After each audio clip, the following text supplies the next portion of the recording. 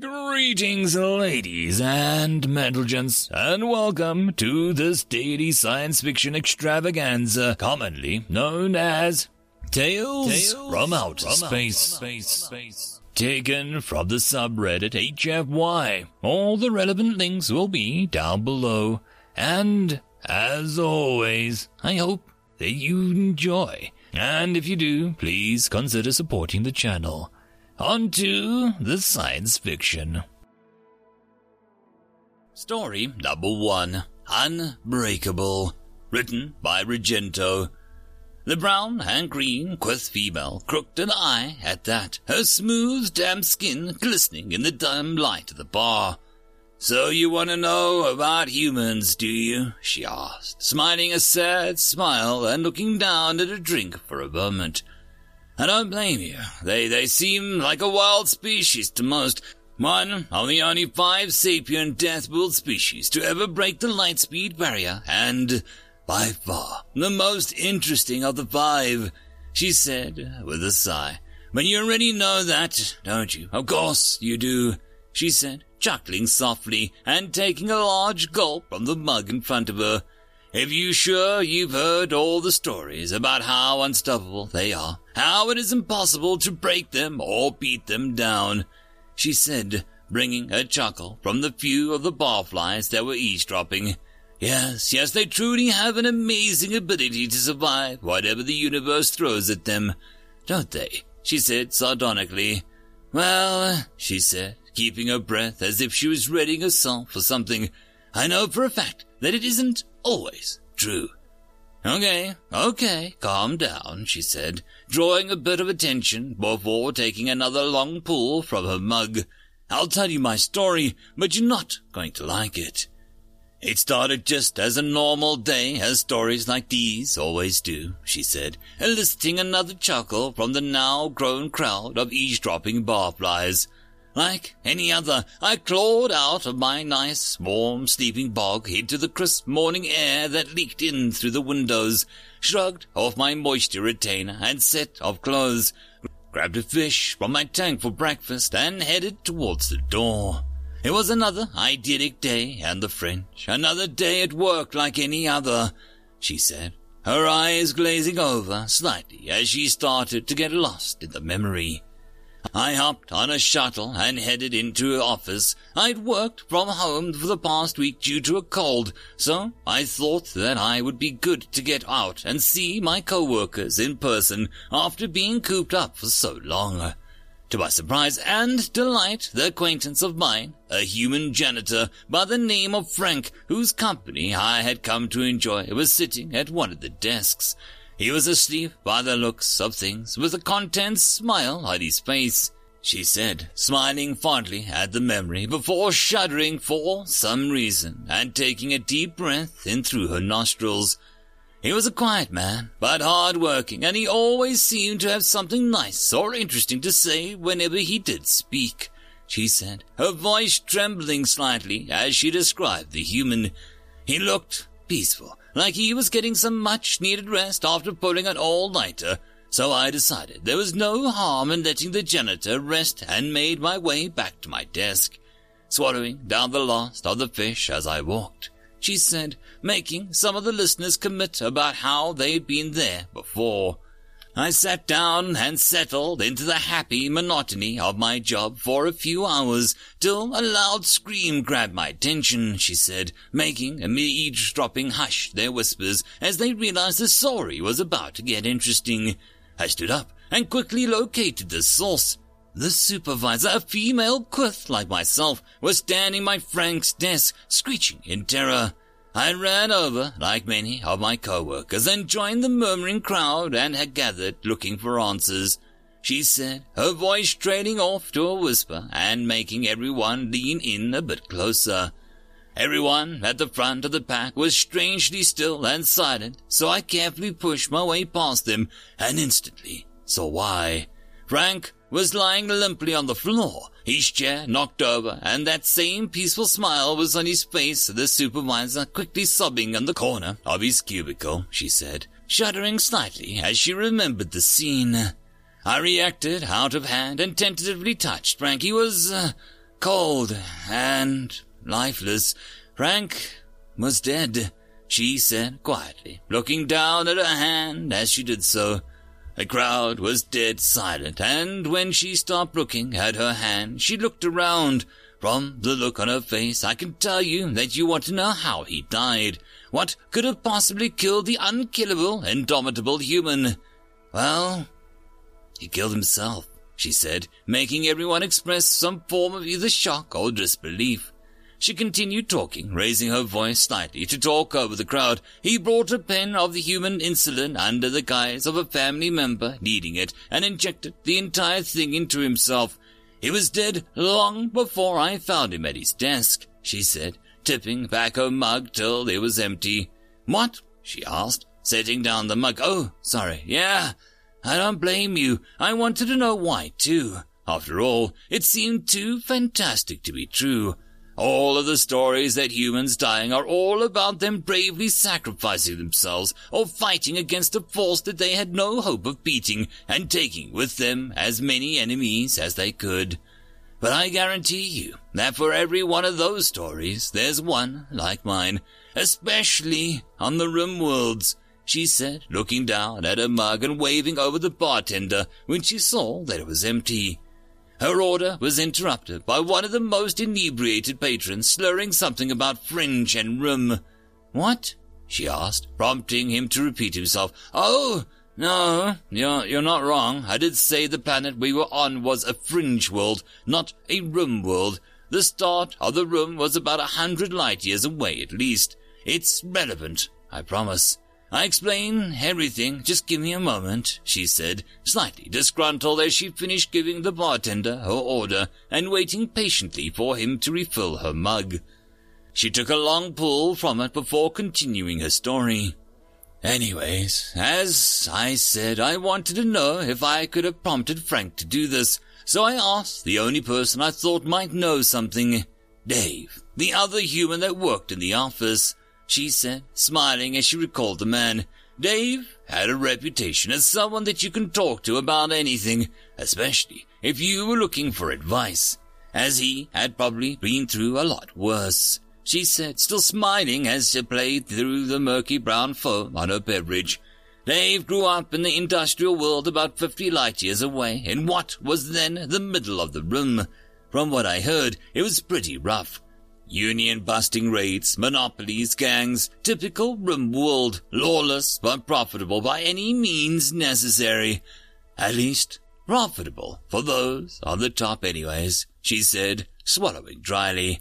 His family worked together, saving up money in secret, then stowing away on a transport headed Corwood, hopping from planet to planet as their money allowed it, and working odd and factory jobs when it didn't, she said, sighing and sinking into her chair slightly.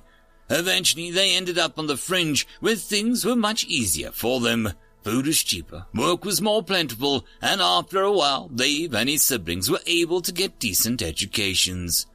As she described the human's family putting itself up by sheer will, the other patrons smiled briefly before remembering what they had previously been talking about. Long story short, he ended up working in the same office as Frank and I, she said, obviously deep in some memory or another.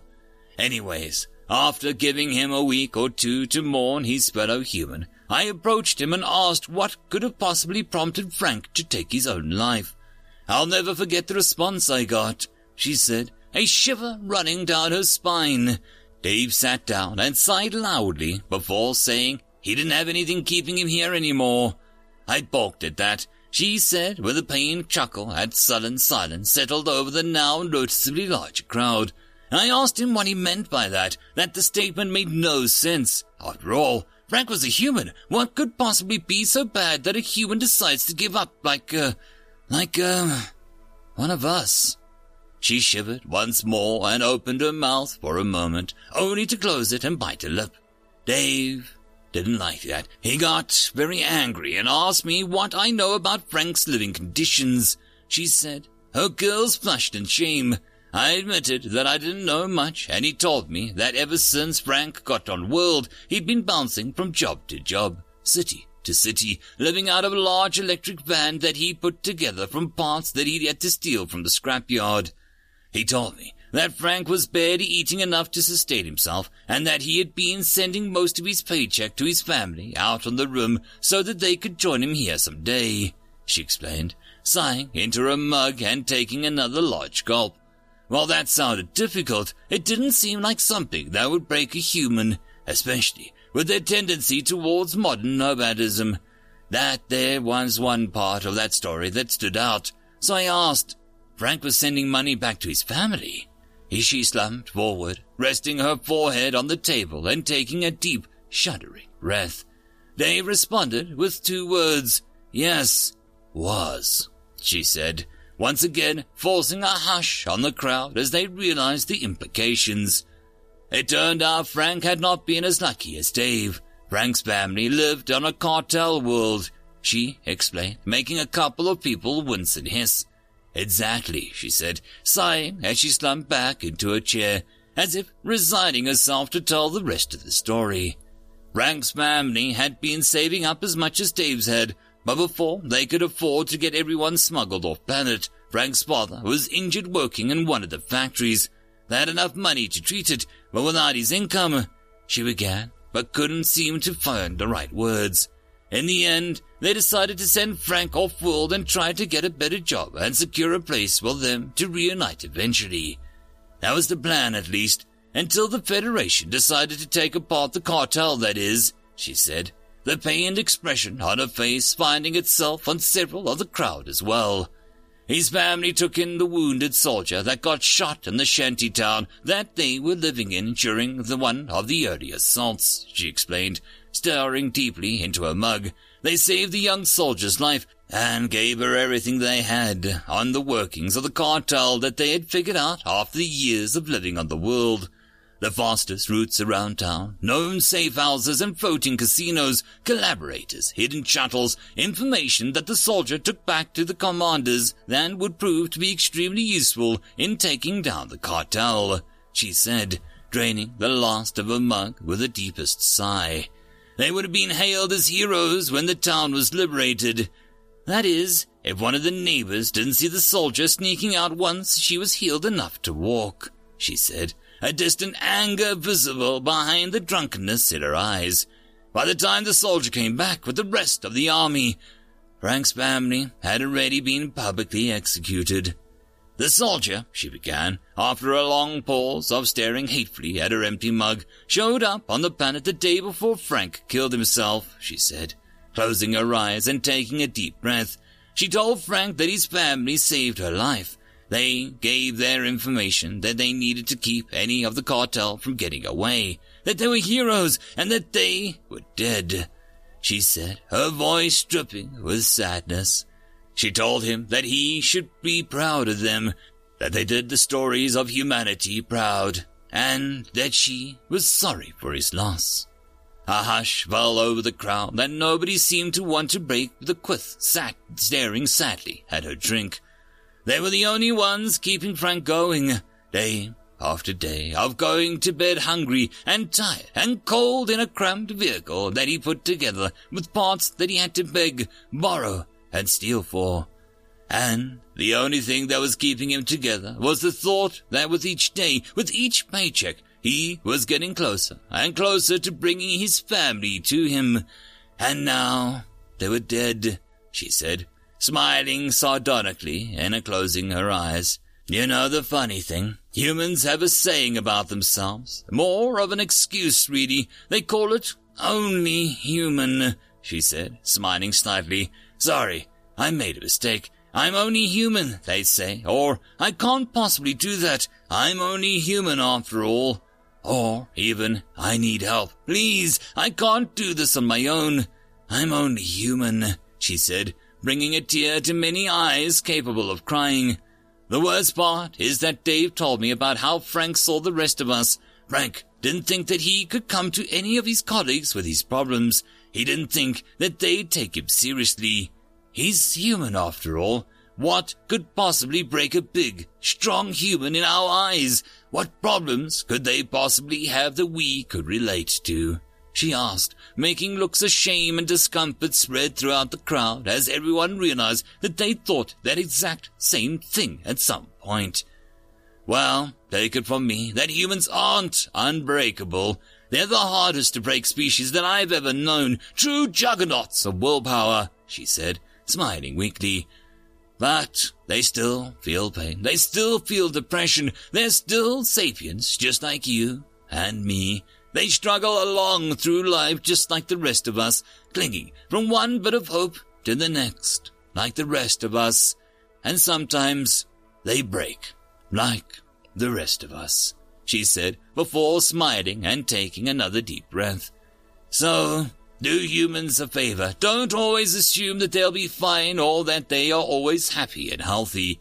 It'll go a long way for them to know that we care about them as much as they care about us, she said, motioning the bartender over to pay her tab. Your tab's been taken care of, the bartender said, nodding in the direction of a lone human sitting at the table, raising a glass in her direction. His eyes were red and his cheeks were wet with tears. End of story. And that, my friends, concludes this dose of science fiction fun. I hope that you enjoyed. And if you did, please don't forget to support the author from the link down below. But if you want to support this channel, there are links as well down below for you to help with. But the easiest way would be to share this video. And if you are so inclined, subscribe as well. I will see you all in the next episode, and I hope that you all have a fantastic time until then. Cheers.